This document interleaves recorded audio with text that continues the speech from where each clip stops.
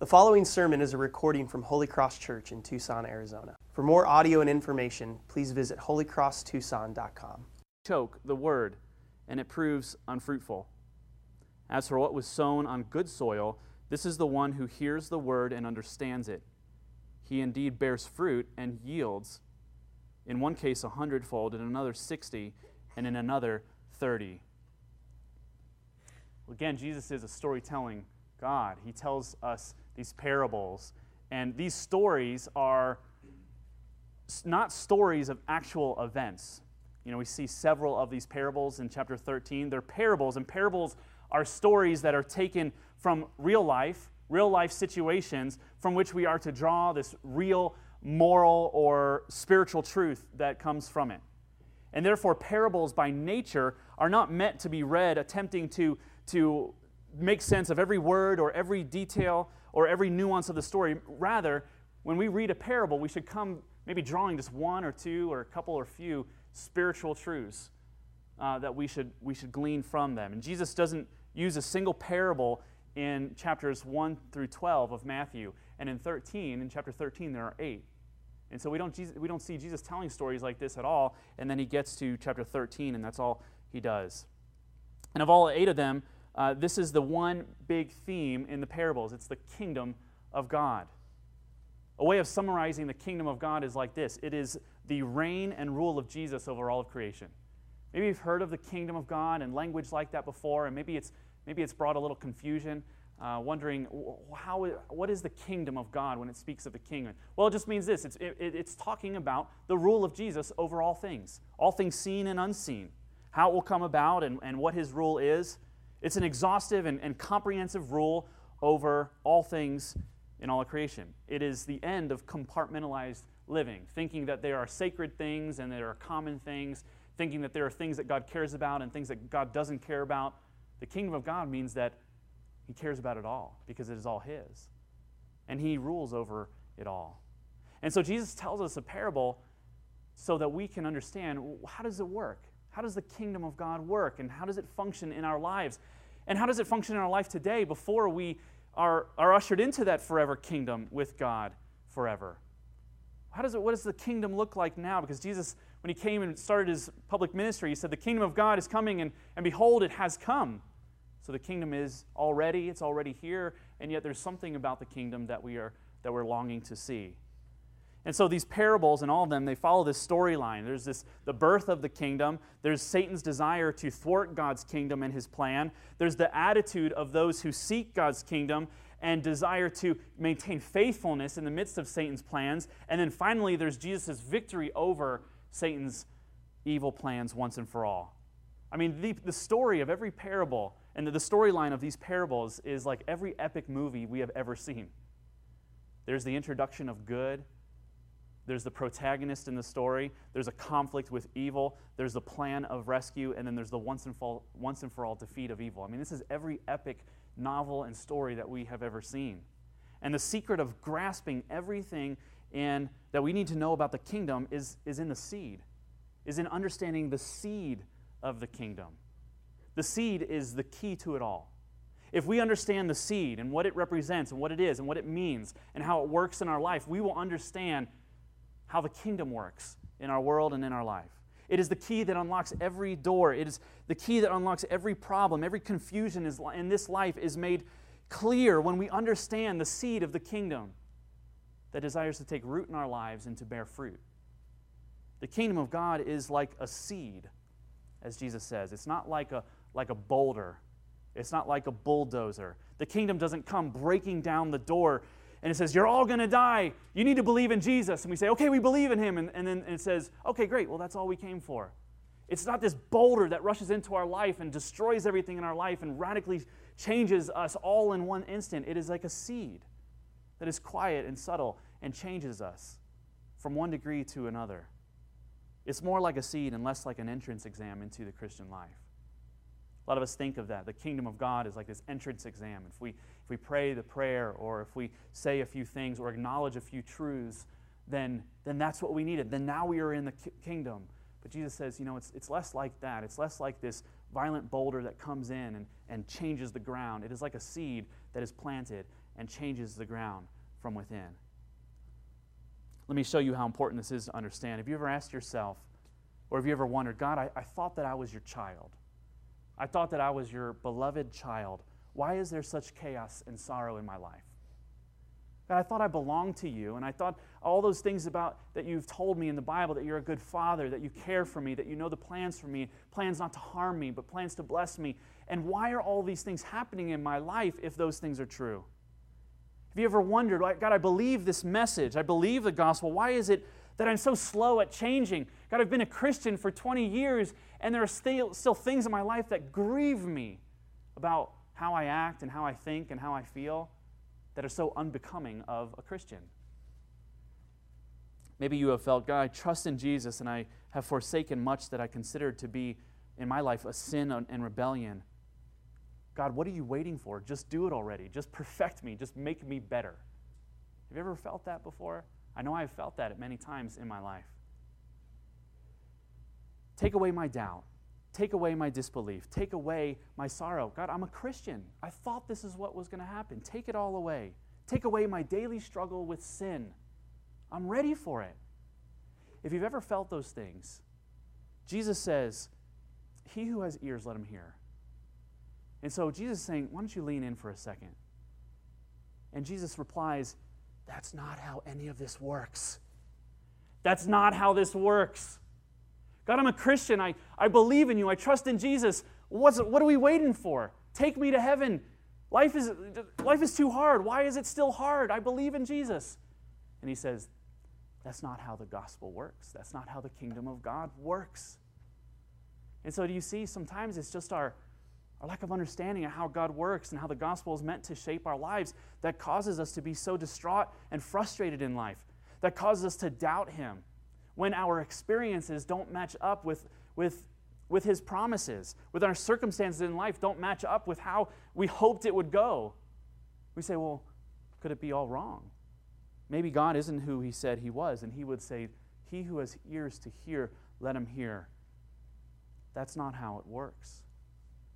And so let's understand the kingdom. Let's understand how the kingdom works in our lives and in our hearts. The seed, Jesus says, it comes in a seed. The gospel comes like a seed that is planted. The seed is the gospel. It's the good news of the kingdom, and the soil is the human heart. That is what Jesus is wanting us to see here, that the gospel comes into our lives, and it takes root in our hearts. And there are different ways to accept, to receive, or to reject, or to rebel, or to be confused by this good news. And we respond to it in so many different ways. The seed of the kingdom is the gospel that comes to us as an odd message that the king of the king, the king over all of creation, has come and died for his servants. This is the good news. And because the king did this, by trusting in him, we would be heirs in his kingdom. We would be adopted sons and daughters in his kingdom. It is a message that the kingdom does not come to us by merit or character or record, but by the grace of God. The story of God's kingdom is a strange story and different from the story of the world's kingdom. In this kingdom, in this earthly kingdom in which we live, we rule by becoming strong and powerful and wealthy and people of position. But in Jesus' kingdom, in God's kingdom, we rule not by being rich in money, but by being poor in spirit. You see, recall the Beatitudes that Jesus says, blessed are the people who are like this. These are the people, the characteristics of the people who belong in the kingdom of God. We rule not by being proud in our accomplishments because of what we've done. We rule not by being proud of our resume and our credentials, but humble and meek in our achievements. We rule not by exercising power over our enemies, but by repaying evil with good and those who mock us with prayer. We rule not by craving worldly possessions, but by hungering and thirsting for righteousness. Do you see, this is a story of contrast. The kingdom of God and the kingdom of the world are in opposition to one another. And how we go about earning our favor and position in the kingdom of the earth is so different than how we go about having our favor in the kingdom of God. And God would tell us, the Bible would tell us that this ridiculous story will one day be the story that rules over all of creation. It will be the story that everyone knows, and it will be the story that wipes away every sorrow and every tear and every sadness, and it will last forever. This ridiculous story that the king has come and died for the servants, that by trusting in him, they would be heirs in that kingdom and rule with him, not by an exercise of power, but by an exercise of humility.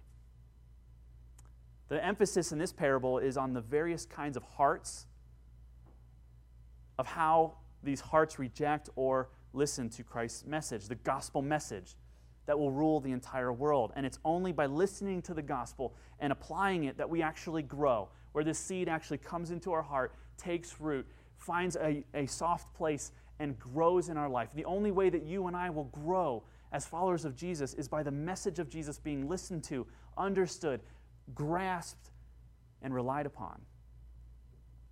Are you hearing? Are you understanding? Are you taking this story? You know, I know that sounds like the conclusion. I'm not going to pray now. We're not done. I know that sounds like the end of the sermon by asking that question, but I want to start with it as well. There is a key that unlocks every door to every problem. There is a key that unlocks your feelings of doubt and insecurity and fears, your feelings of struggle with sin in your life. There is a key that unlocks it all, and it's the message of Jesus that ought to take root in our heart. Are you listening to it? Do you understand it? And are you receiving it? And do you take this story in? And are you being shaped by it in all that you do? That's a good question. Because the gospel is such a powerful seed. And so it's such a powerful change agent that it will transform your life and the universe completely. It's like a seed that goes into the ground and breaks the ground. Have you ever seen a broken sidewalk and just a single blade of grass or a single plant coming up from it? This seed that finds its way under the concrete, and it splits open concretes. It lifts up sidewalks. It lifts up foundations of houses. It breaks through iron pipes in the ground. This is what the gospel does in our hearts.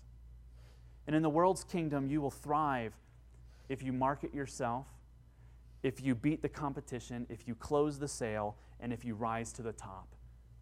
These are the means of our growth in the kingdom of the world. But in the kingdom of God, you'll thrive and your power will come by simply being able to listen, by understanding, and by taking in the message of Jesus.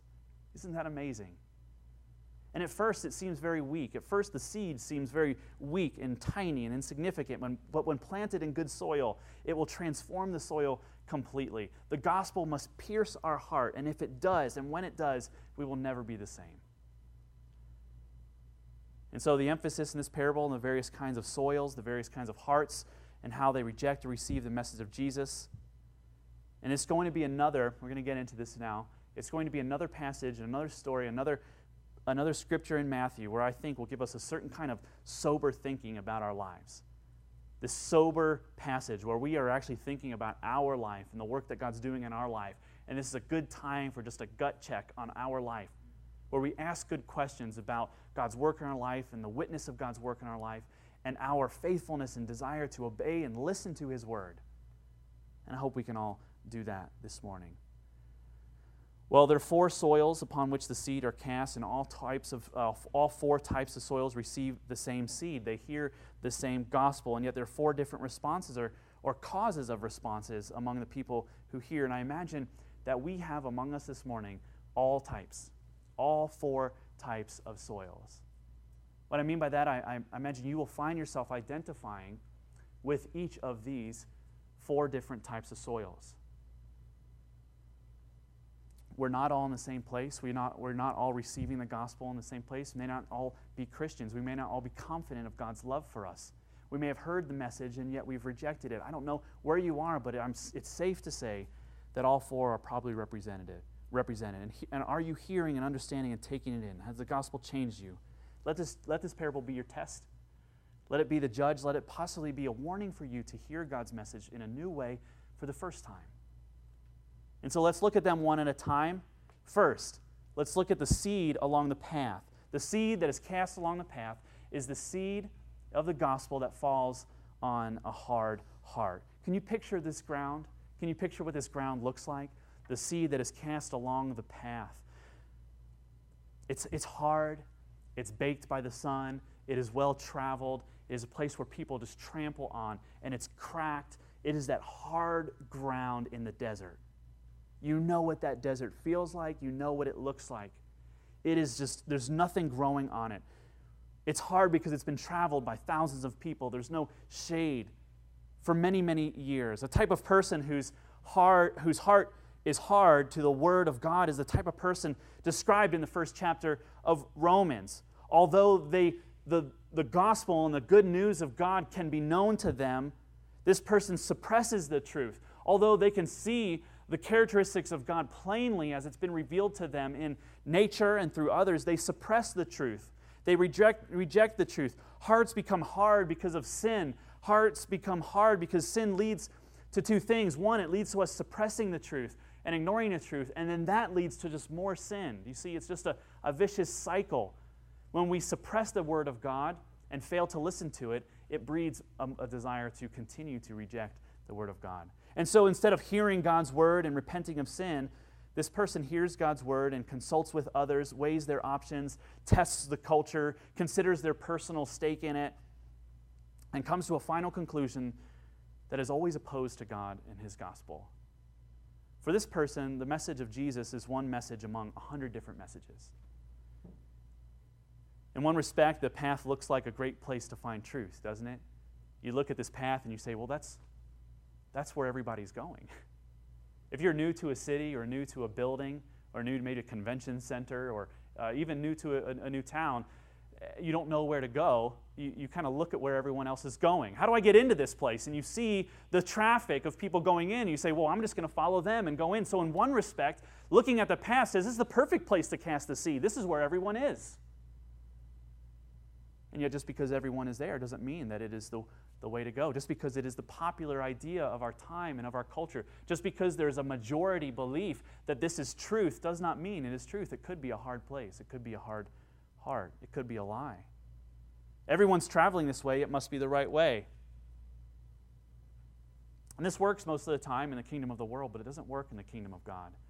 And Jesus even points this out in Matthew 7. He says, enter through the narrow gate, for the gate is wide and the way is easy that leads to destruction. And those who enter by it are many, for the gate is narrow and the way is hard that leads to life, and those who find it are few.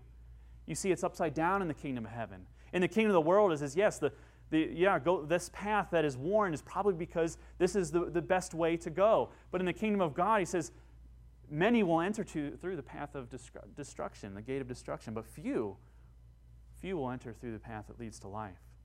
The person with the hard heart says, I know God's word, but this. See, it's a dangerous thing to put the word but where God puts a therefore. This is what God's word says, therefore this is what I will do. A hard heart says, I know this is what God's word says, but here are all the reasons that make it difficult for me to submit to that, to repent of my sin. Here are all the things, all the reasons why following that as it is written and given to me makes it really hard, and I'm not sure it even seems reasonable.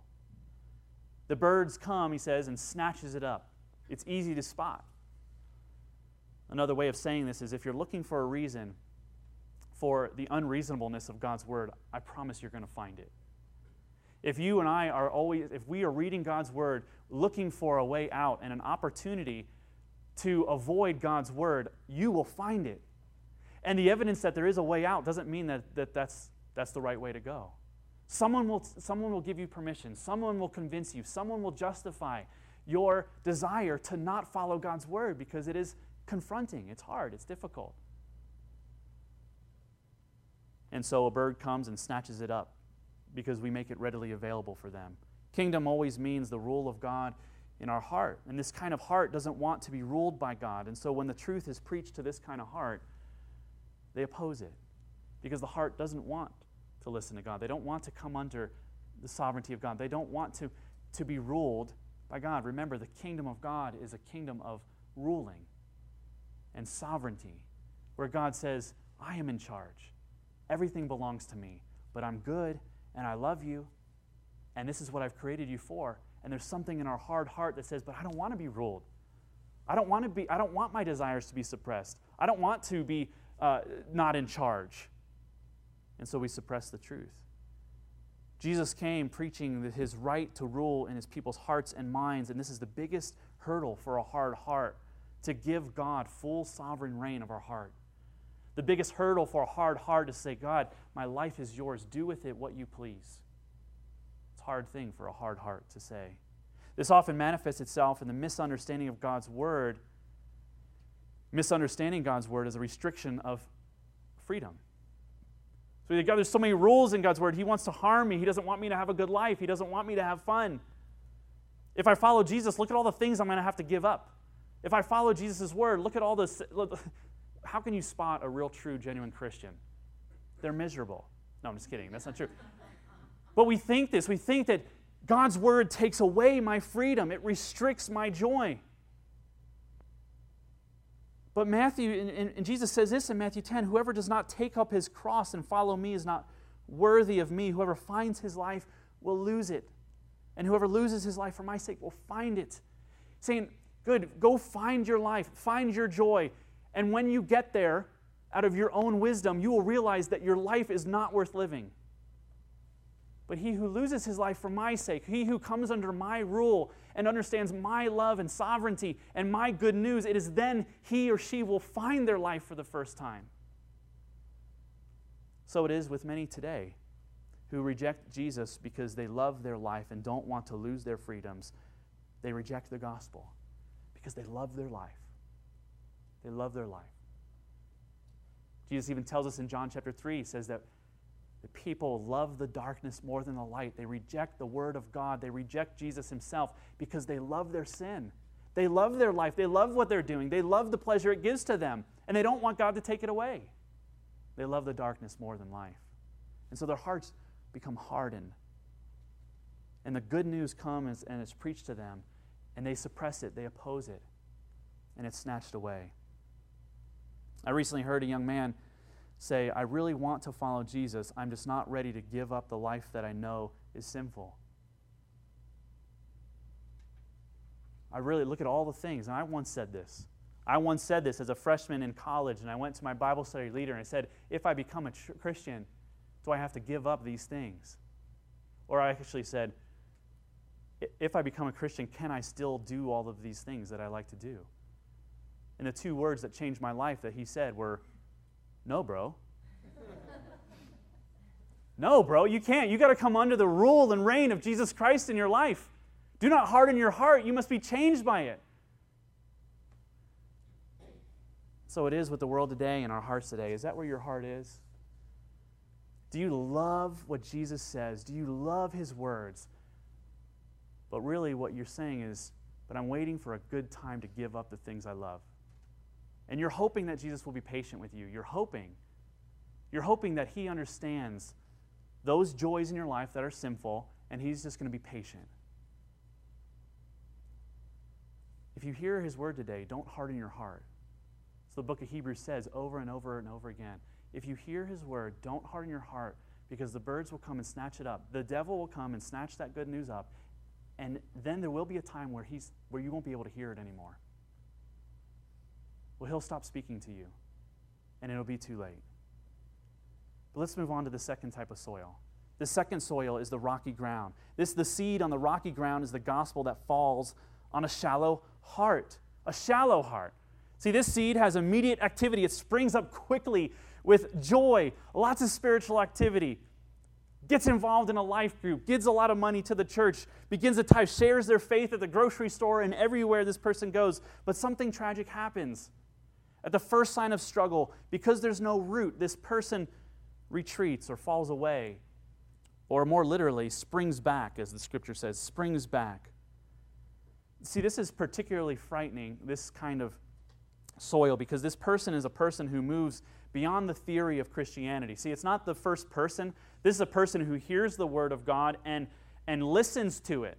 This is the person that receives it, who hears it and responds to it. And they move beyond the intellect of Christianity, and this is moved to their heart. And they begin to change their life based on the Word of God. And Jesus appears to be changing their life and radically altering their motives and their passions and their desires. As soon as they begin to lose important things in their life, though, they say, this isn't what I signed up for. This isn't the God I gave my life to. This isn't good news at all.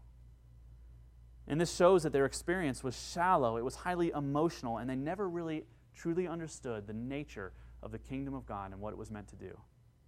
They were so excited for what Jesus could do for them, but as soon as their life didn't match their expectations for how it should go, they abandoned it, often blaming their circumstances on God or other people or just bad luck.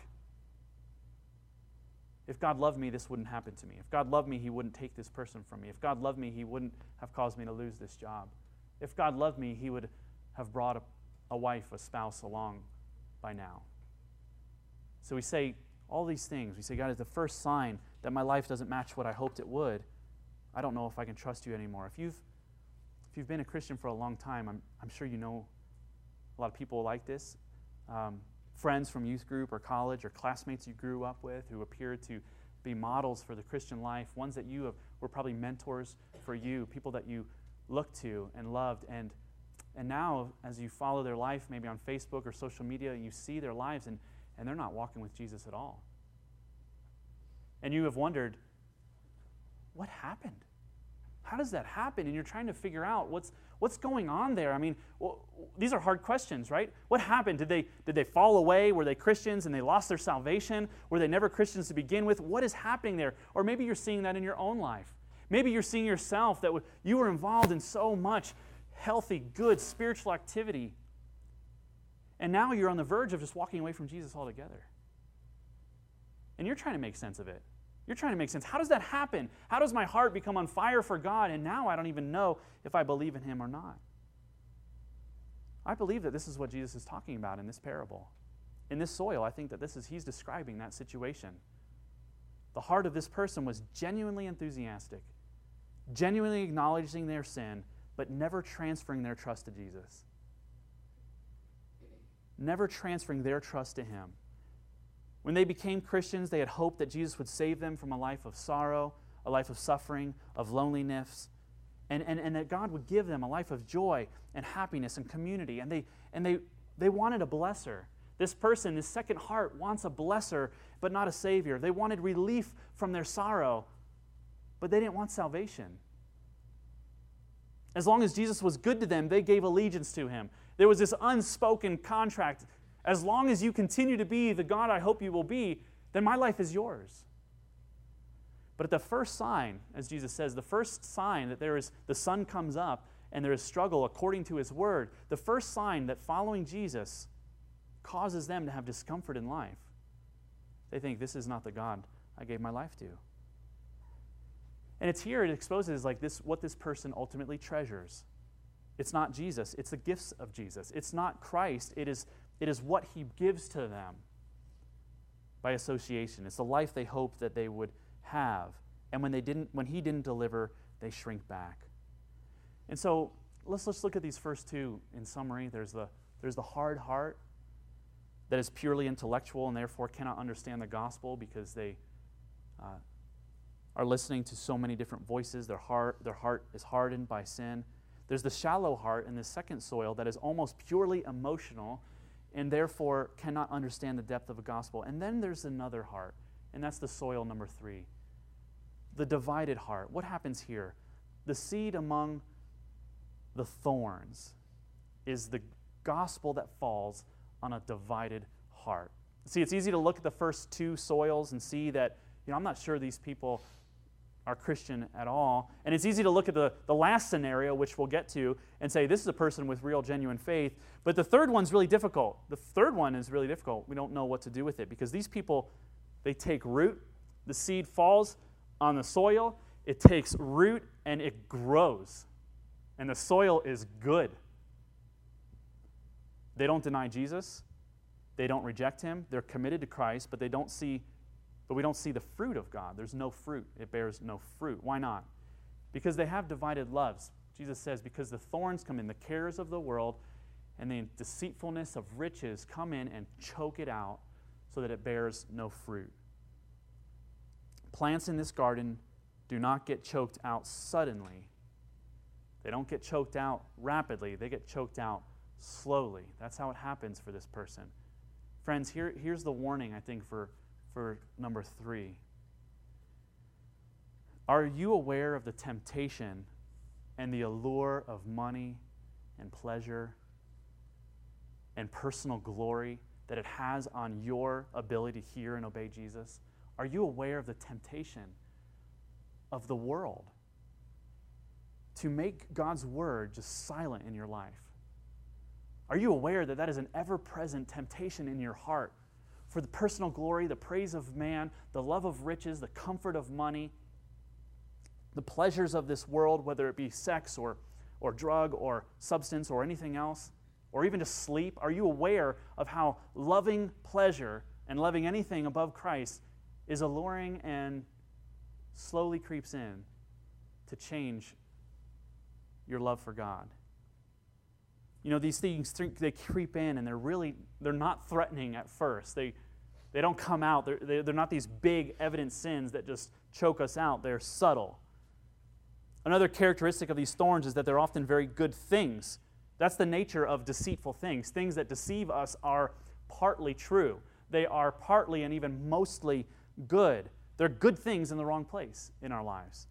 Money, sex, power, pleasure, entertainment, all good things designed by God and God ordained for our enjoyment. They become misguided when our desire to be a certain person or to have certain stuff or to feel a certain way become greater than our desire to know and to love Jesus. We're talking about a divided heart that is divided in their worship. Everyone worships something or someone, and one's life is a spillover of that supreme love, that supreme worship. The third soil has a God complex.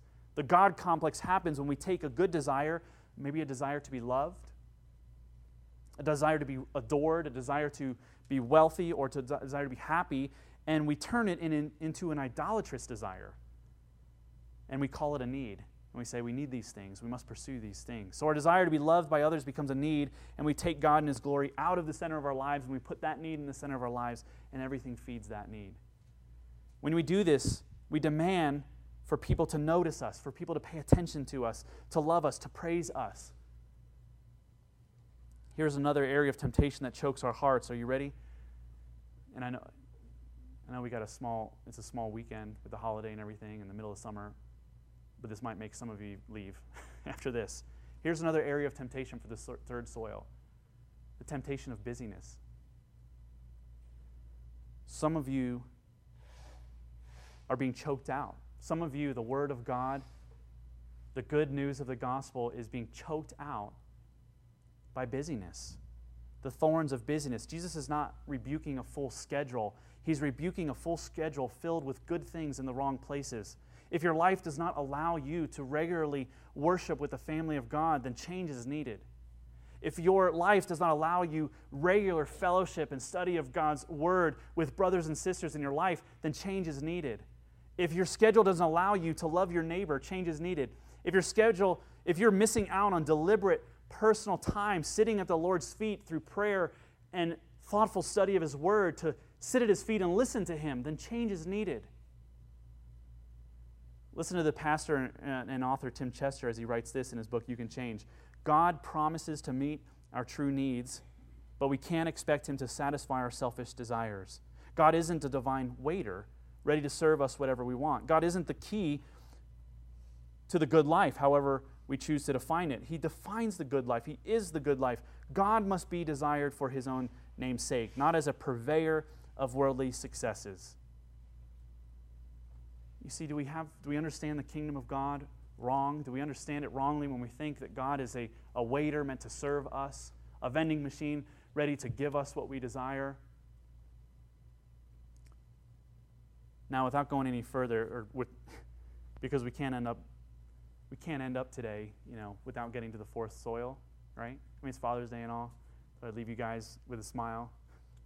We can't end without getting to the obvious point of Jesus' parable, that all of these soils, the hard soil, the divided soil, the soil that or the seed that falls on the path that gets snatched up because of sin. The soil that's just purely emotional and superficial and shallow. It all points to this final soil. It all is meant so that we can be pointed to this final soil. This isn't a parable to just take inventory and say, well, that's where I am. I guess I'll just try to be less like that. All of this is meant to point us to the good soil. And that's lastly, the seed among the good soil is the gospel that falls on a receiving heart. The good soil falls on a receiving heart. What is missing in the first three soils? It's the transforming power of the gospel. These people may have all the answers, but there's an absence of a changed life, a life that is in full trust and submission to God. Their religion has all the right words, but it lacks transformation and power. No doubt that this parable has caused your mind to wander. I know that's kind of what it does. Wander into thinking about people in your life, family members, co-workers, high school, college friends, maybe thinking about other people in the church too, and you're like, that's why they do that, because they're part of that soil. Inspecting the lives of others, being fruit inspectors, right? Looking for fruit in people's lives. That's not the purpose of this parable. This is not what this parable is about. This parable is telling us what the gospel is and how it works in our heart, so that way we would see it, receive it, understand it, grasp it, and allow God to do His work in our life that is good and glorious, that changes us from one degree of His grace to the next. The purpose of this parable is not to find out which compartment we fit in, but to listen to God and to be saved by it. It is all about the powerful, gracious work of the gospel to bring about God's transformation, His transforming purposes in our heart, in our lives, and in all of creation, and to be a part of that with joy. Worship leader Bob Coughlin says this: our first responsibility as a Christian is not to consider what to give to God, but what to receive from Him. This is what this parable is all about. It is not a parable for us to think about all that God needs from us and all about how we have to live our life in pleasure and pleasing to Him. This parable is to show us how we ought to be a receiving heart, how we ought to be good soil that receives this good news, this good seed of life. Throughout Scripture, you'll find this common activity of God. And what does it seem like God is doing all the most? God should be a God who's out of breath because He is just chasing people all the time. He is pursuing people. He is running after sinners. He is initiating with people, and these people are not good people. God doesn't go to the good soil.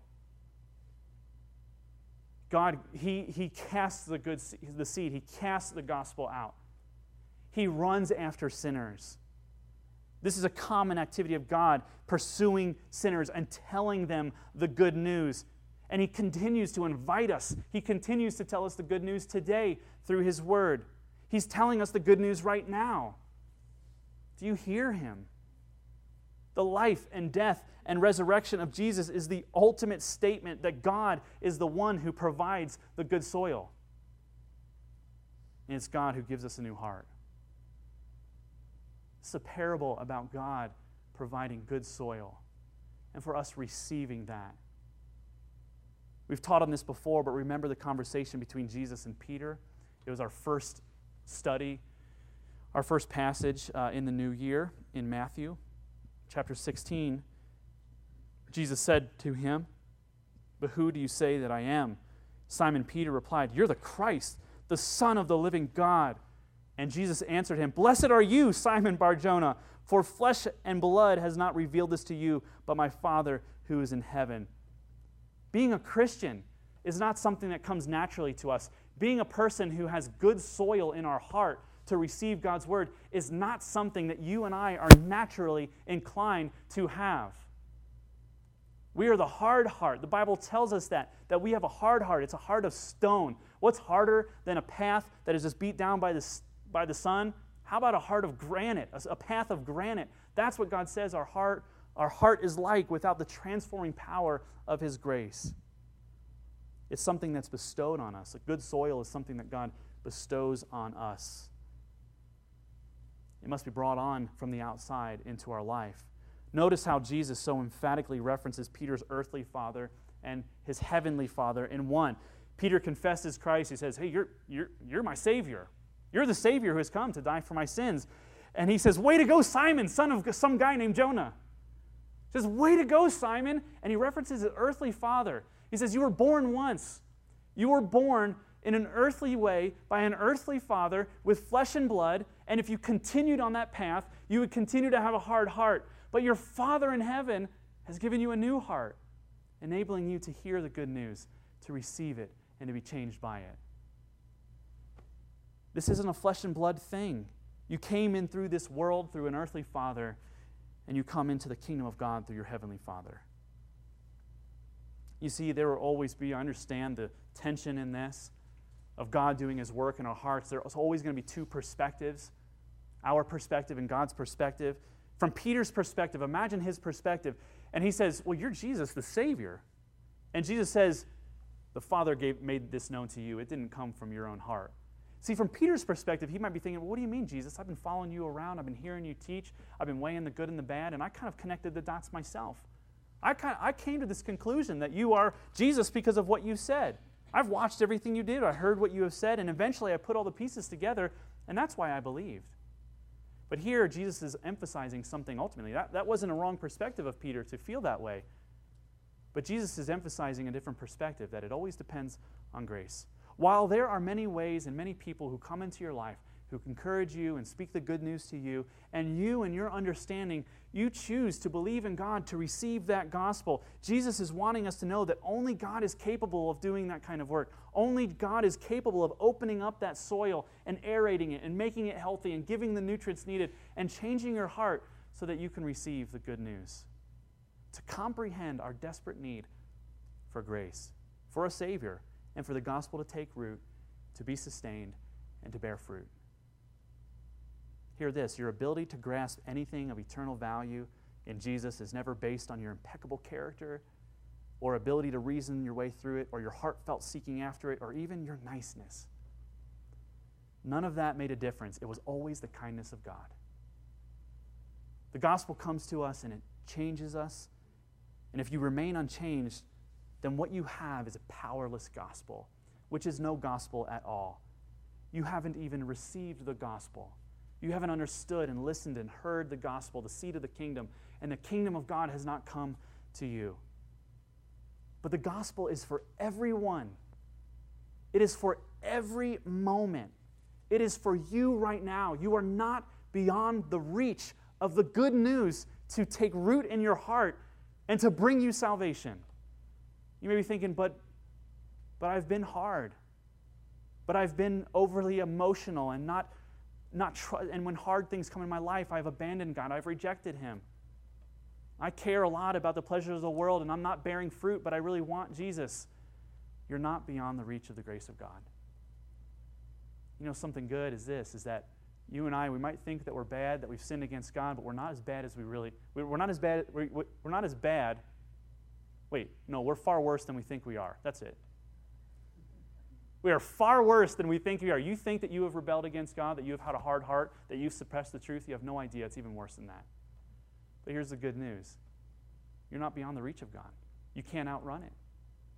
You cannot get beyond it. Your heart cannot be so hard that the gospel can't penetrate up. Are you listening, though? Are you hearing His word?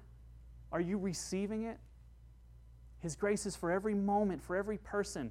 It is the good news about Jesus, and the gospel is meant to be the central place in our life, in what we do and who we are and where we place our hope.